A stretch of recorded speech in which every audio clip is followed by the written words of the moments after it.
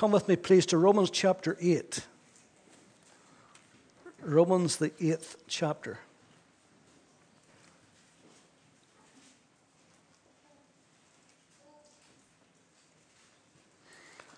And just one verse, verse 32. Romans 8, verse 32. He who did not spare his own son, but delivered him up for us all, how shall he not with him also freely give us all things? He who did not spare his own son, but delivered him up for us all, how shall he not with him also freely give us all things? Some people are miserly, stingy. Every pound's a prisoner. They're as tight as two coats of paint. John Paul Getty Sr., the late American billionaire industrialist, was one such person. Even though he was worth billions, and even though he built a museum in Los Angeles and called it after his own name and filled it full of untold millions worth of art, by the way, he never did go and visit it. But even in spite of all of that, he fired one of his long-standing employees for buying a pencil sharpener. It said that he wore his shirts until the neck and the cuffs were frayed to the point of embarrassment. In 1973, in July 1973, his grandson, 16 years old, was in Rome and was kidnapped.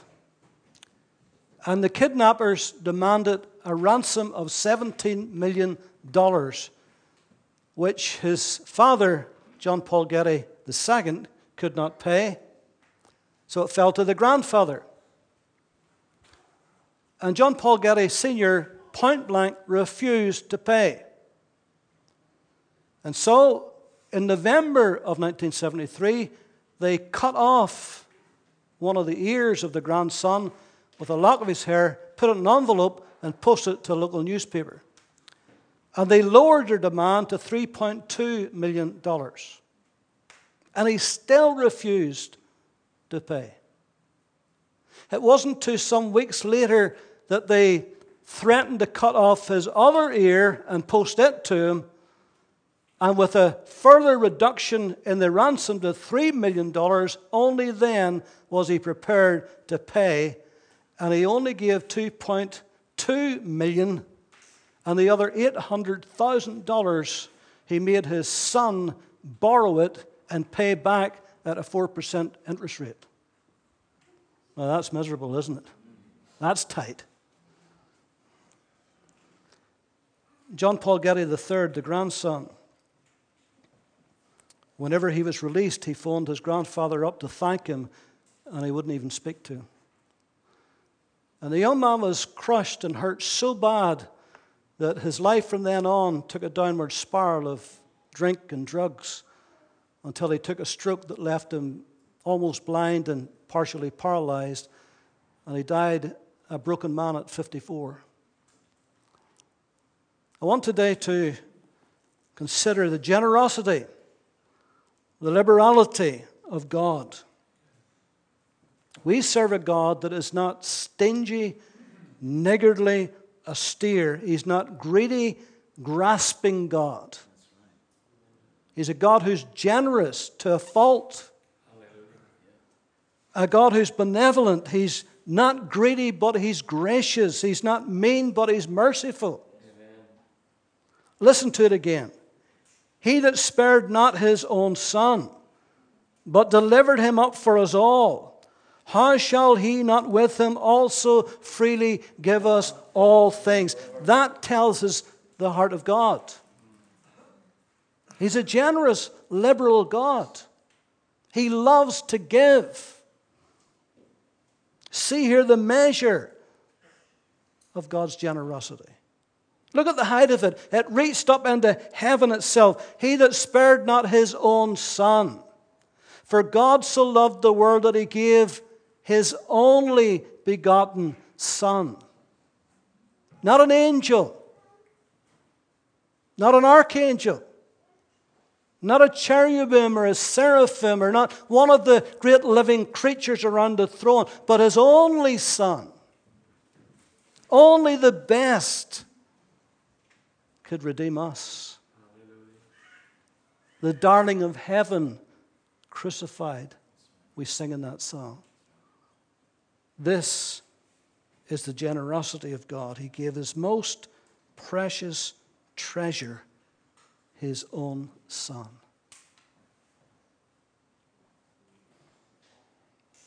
Look at the depth of it. Not only did it reach up to heaven, but it reached down, all the way down to earth below. But delivered him up. Delivered him up on a cross. Philippians chapter 2.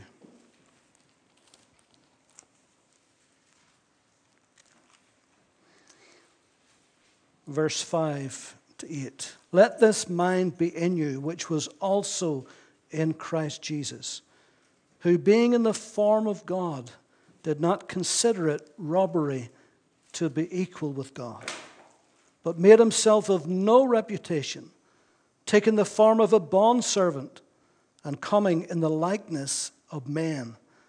And being found in appearance as a man, he humbled himself and became obedient to the point of death, even to the death of the cross. Back there in Romans chapter 8.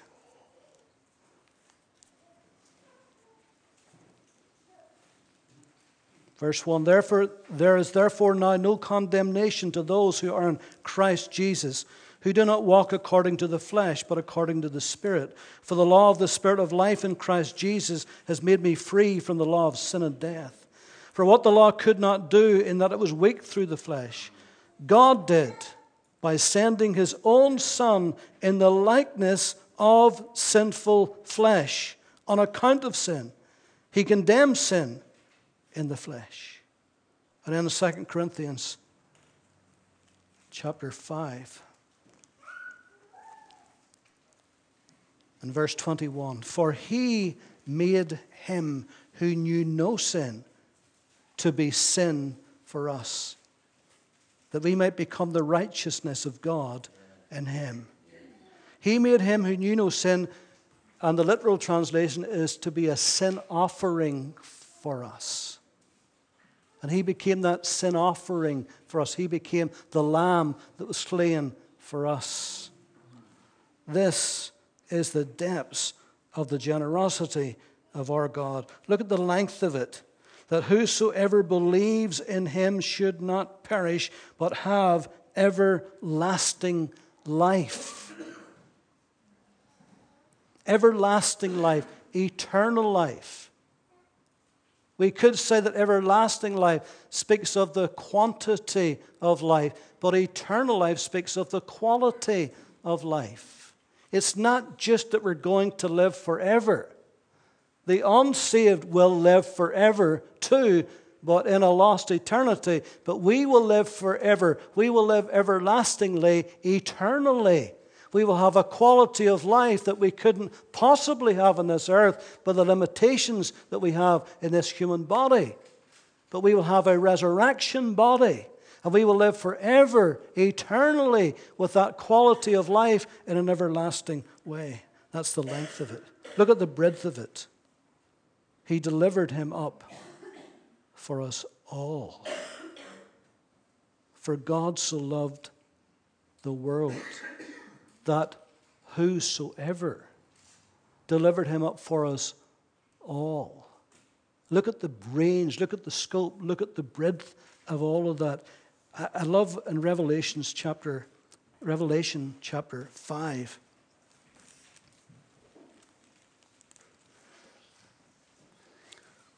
In verse 8 it says, "Now when he had taken the scroll, the 4 living creatures and the 24 elders fell down before the Lamb, each having a harp and golden bowls full of incense, which are the prayers of the saints. And they sang a new song, saying, 'You are worthy to take the scroll and to open its seals, for you were slain and have redeemed us to God by your blood, out of every tribe and tongue and people and nation, and have made us kings and priests to our God, and we shall reign on the earth.' Then I looked, and I heard the voice of many angels around the throne, and the living creatures, and the elders, and the number of them was 10,000 times 10,000, and thousands of thousands." That's some crowd, isn't it? 10,000 times 10,000. That would be a crowd on its own, but then thousands of thousands. God takes men and women from every nation under the earth, from every color, from every class. One of the wonderful things about heaven will be seeing that, seeing all of the faces. Wonder what the language, wonder will we all have one language, or wonder will we be instantly understand each other's language? I don't know. The Bible doesn't tell us that, but it's going to be exciting, isn't it? You know, sometimes, for those of us who's traveled a wee bit over the years, I remember the first time we traveled through the Middle East, and you know, sometimes if you travel through Europe, you're not, you know, culturally it's different, but facially, most people are white and dress roughly as Europeans would. But when you travel through Asia, it gets different. Then when you go to the Middle East and you go through those airports and you see those guys with the big long white robes on and their wife walking about 10 paces behind them and all that, it's different, isn't it? And they look different and they sound different. And it's wonderful. What's it going to be like in heaven? We'll be all dressed the same with all the white robes on at least, anyway. But it's going to be wonderful to see all of the colors and maybe hear all of the languages and maybe understand all of the languages. What is the breadth of God's absolute generosity? Did I read Revelation chapter 7 there? No, I didn't, did I? Verses 9 and 10. "After these things I looked, and behold, a great multitude which no one could number, of all nations, tribes, peoples, and tongues, standing before the throne and before the Lamb, clothed with white robes, with palm branches in their hands, crying out with a loud voice, saying, 'Salvation belongs to our God, who sits on the throne, and to the Lamb. Glory to God.' All nations, all tribes, all peoples, all tongues." Oh, the breadth of God's generosity. The munificence. There's a lovely word, isn't it? It's a big word like marmalade, isn't it? The munificence of God's generosity. That means the extreme liberality. Liberality beyond your thinking. Luke 6:38, "Give, and it shall be given unto you. Good measure, pressed down, shaken together, running over, shall men give into your bosom." Here's an advertisement for Lidl, or Lidl if you prefer. If you're posh, you call it Lidl. If you're me, you call it Lidl. The best muesli you can get in the country, you get in Lidl's. And Sally has a wee tub for me to put mine in. And to get it all in, when it's fully empty, you pour it in, you get up near the top, then you have to stop, then you have to shake it, then you have to hit it on the bench, jiggle it about, then you get more in, shake it, jiggle it about, press down, more in, until it's just, you just about can get the lid on. And there's always wee bits falls over, and you sweep them up when she's not looking.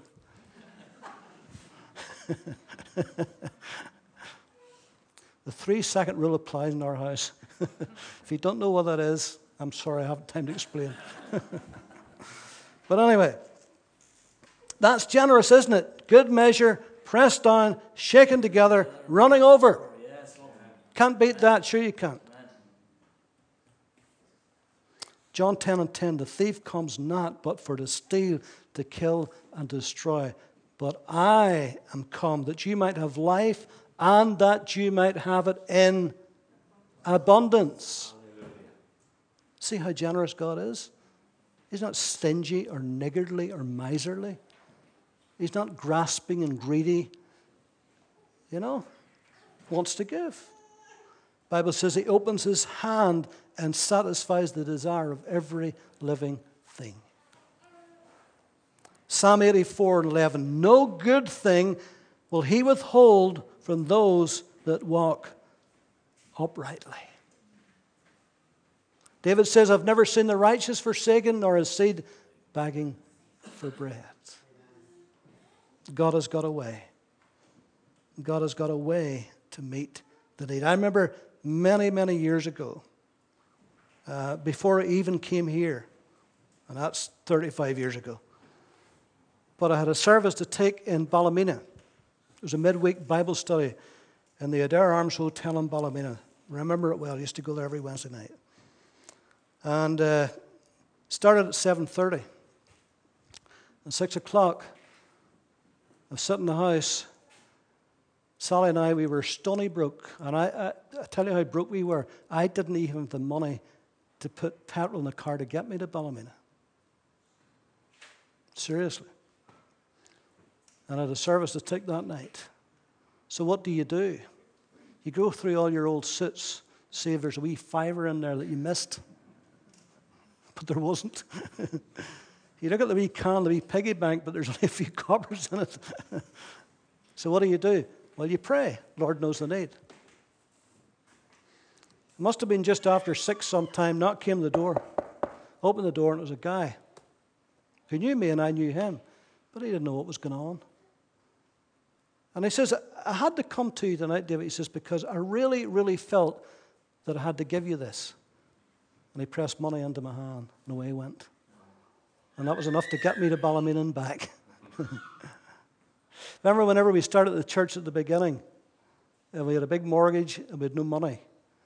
And for weeks and weeks and weeks and weeks, every week I came down to the church, there was an envelope. There was a brown envelope through the front door, and there was always money in it to help us to pay that mortgage. And to this day, I don't know who did it. But the Lord knew the need, because he's a generous God. 6 water pots of stone, fill them up, Jesus said. And they were filled up to the brim, containing 20 or 30 firkins apiece, probably 30 gallons each. That's a lot, isn't it? Not just enough just at the end of the feast, just to, well, there's only a day to go, I'll just do what I'll do today. 6 water pots, filled to the brim, 130 gallons of this stuff. Little boy gave his 5 little barley loaves, 2 small fishes. At the end of it, 12 baskets left over after 5,000 were fed. That's generous, isn't it? And I can imagine that wee boy taking a big full basket on his shoulder back home with him.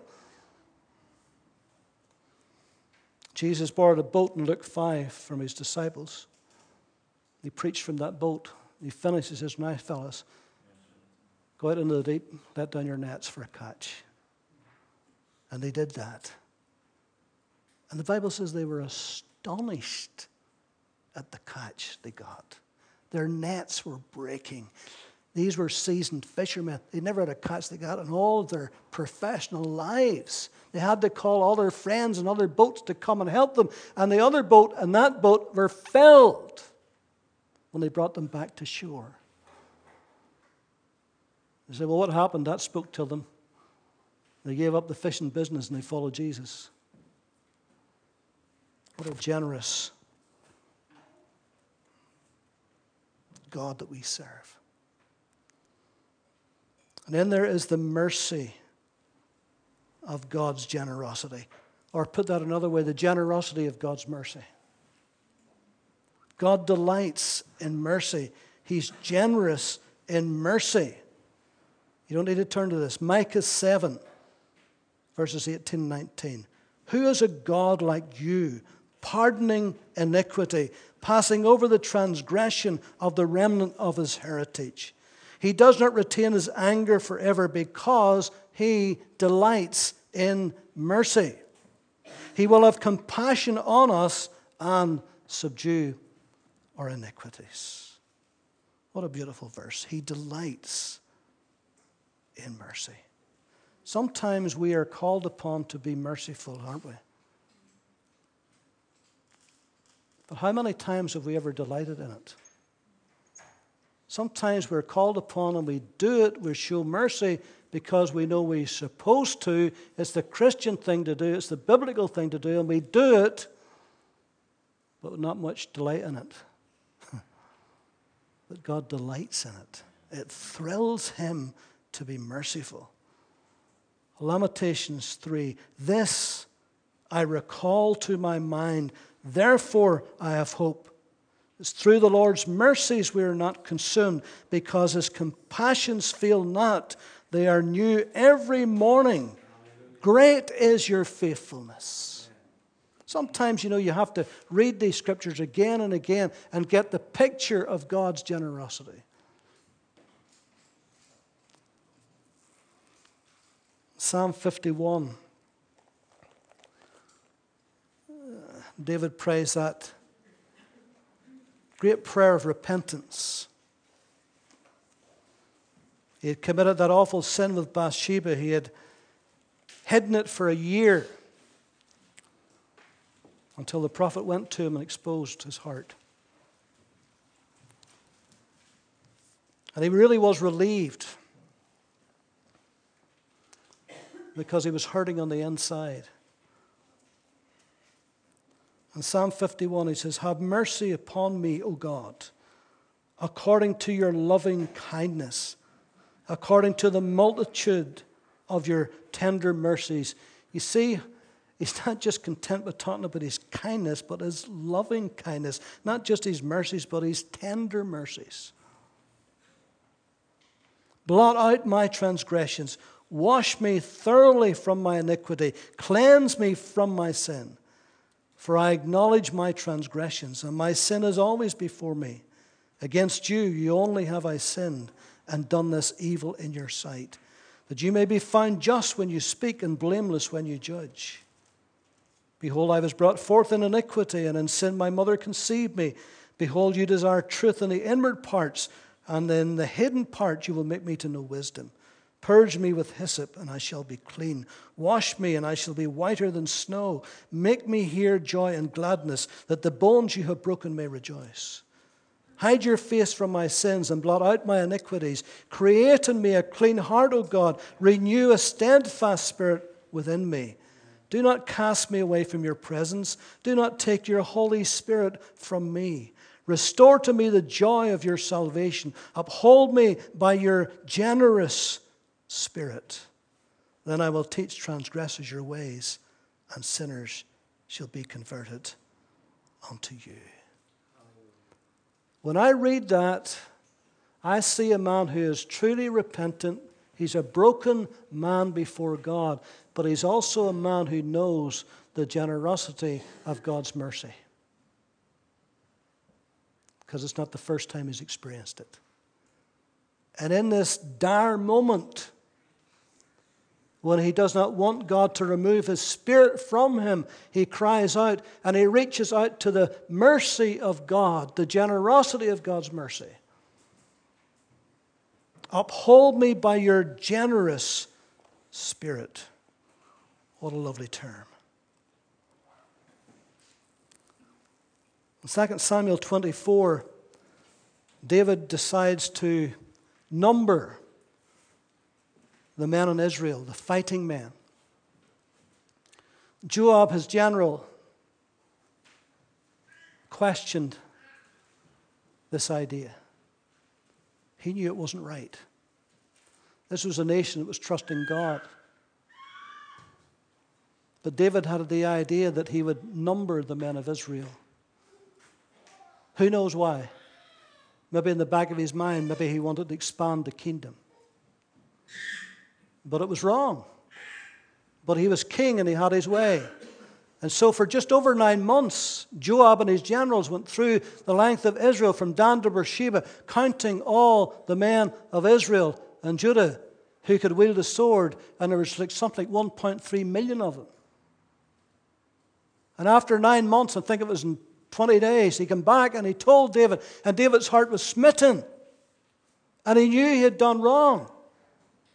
He got the result he wanted, but he knew he had done wrong. And Gad the prophet came to him. Gad was one of the prophets that David had who was a confidant, like Nathan. And Gad the prophet came. God spoke to him and says, go tell David. I give you 3 choices.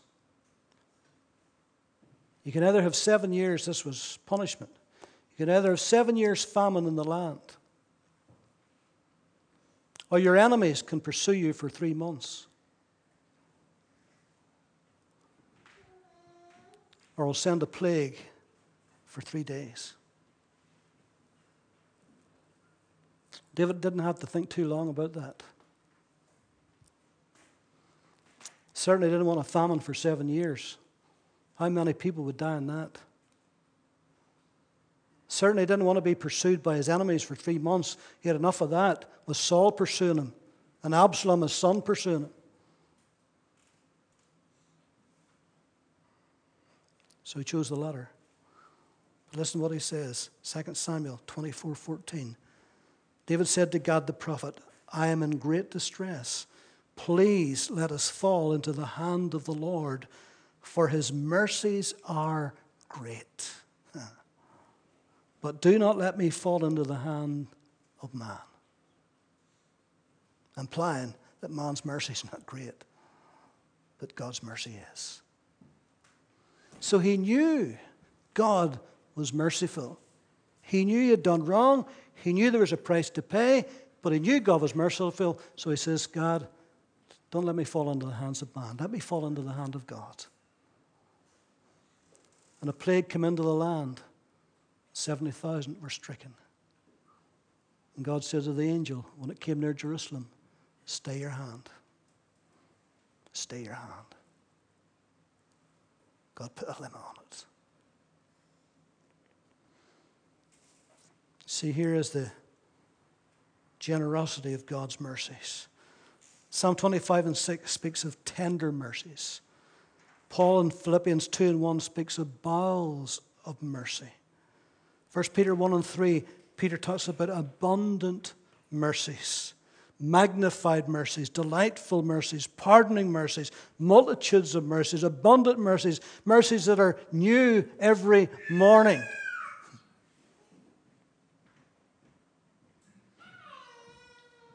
No wonder Paul calls him in 2 Corinthians 1:3 the Father of mercies. That's a great title for God, isn't it? Allah is not called the Father of mercies, is he? But our God's called the Father of mercies. And here is the means of God's generosity. Firstly, obviously, receiving Christ. Receiving Christ, the means of God's generosity. Opening our hearts to the generosity of God. But it doesn't stop there. Once we have received the generosity of God through his Son, then we have got to be generous also. The life of Christ in us has got to come out of it, hasn't it? Let me just close with reading a few verses from 1 and 2 Peter, and I'm going to read this from the New Living Translation. 1 Peter 1, let me just read from verse 3. All honor to the God and Father of our Lord Jesus Christ, for it is by his boundless mercy that God has given us the privilege of being born again. Thank God. Now we live with a wonderful expectation because Jesus Christ rose again from the dead. For God has reserved a priceless inheritance for his children. It is kept in heaven for you, pure and undefiled, beyond the reach of change and decay. And God in his mighty power will protect you until you receive this salvation because you're trusting him. It will be revealed on the last day for all to see, so be truly glad. There is wonderful joy ahead, even though it is necessary for you to endure many trials for a while. These trials are only to test your faith, to show what is strong and pure. It is being tested as fire tests and purifies gold, that your faith is far more precious to God than mere gold. So if your faith remains strong after being tried by fiery trials, it will bring you much praise and glory and honor on the day when Jesus Christ is revealed to the whole world. You love him even though you have never seen him. Though you do not see him, you trust him. And even now you're happy with a glorious, inexpressible joy. Your reward for trusting him will be the salvation of your souls. This salvation was something the prophets wanted to know more about. They prophesied about this gracious salvation prepared for you, even though they had many questions as to what it would all mean. They wondered what the Spirit of Christ within them was talking about when he told them in advance about Christ's sufferings and his great glory afterwards. They wondered when and to whom all this would happen. They were told these things would not happen during their lifetime, but many years later, during yours. And now this good news has been announced by those who preach to you by the power of the Holy Spirit sent from heaven. So it's all wonderful that even the angels are eagerly watching these things happen. So think clearly and exercise self-control. See, after we have been generously given all of these wonderful things by God, think clearly and exercise self-control. Look forward to the special blessings that will come to you at the return of Jesus Christ. Obey God because you are his children. Don't slip back into your old ways of doing evil. You didn't know any better then. But now you must be holy in everything you do, just as God, who chose you to be his children, is holy. For he himself has said, you must be holy because I am holy. And remember that the Heavenly Father to whom you pray has no favorite when he judges. He will judge or reward you according to what you do. So you must live in reverent fear of him during your time as foreigners here on earth. For you know that God paid a ransom for you, from the empty life you inherited from your ancestors. And the ransom he paid was not mere gold or silver. He paid for you with the precious blood of Christ, the sinless, spotless Lamb of God. God chose him for this purpose long before the world began. But now in these final days, he was sent to the earth for all to see, and he did this for you. Now listen to this. Through Christ, you have come to trust in God, and because God raised Christ from the dead and gave him great glory, your faith and hope can be placed confidently in God. Now you can have sincere love for each other as brothers and sisters because you were cleansed from your sins when you accepted the truth of the good news. So see to it that you really do love each other intensely with all your hearts. For you have been born again. Your new life did not come from your earthly parents, because the life they give you will end in death. But this new life will last forever because it comes from the eternal living Word of God. Amen. Well, I was going to read more, but I don't think I need to. I think you get the message of God's generosity. And because he is generous to us, then we must be generous to people. We must walk in generosity. We must grow in generosity. We must live a generous life before God. God's good, isn't he? He's really good. Let's pray.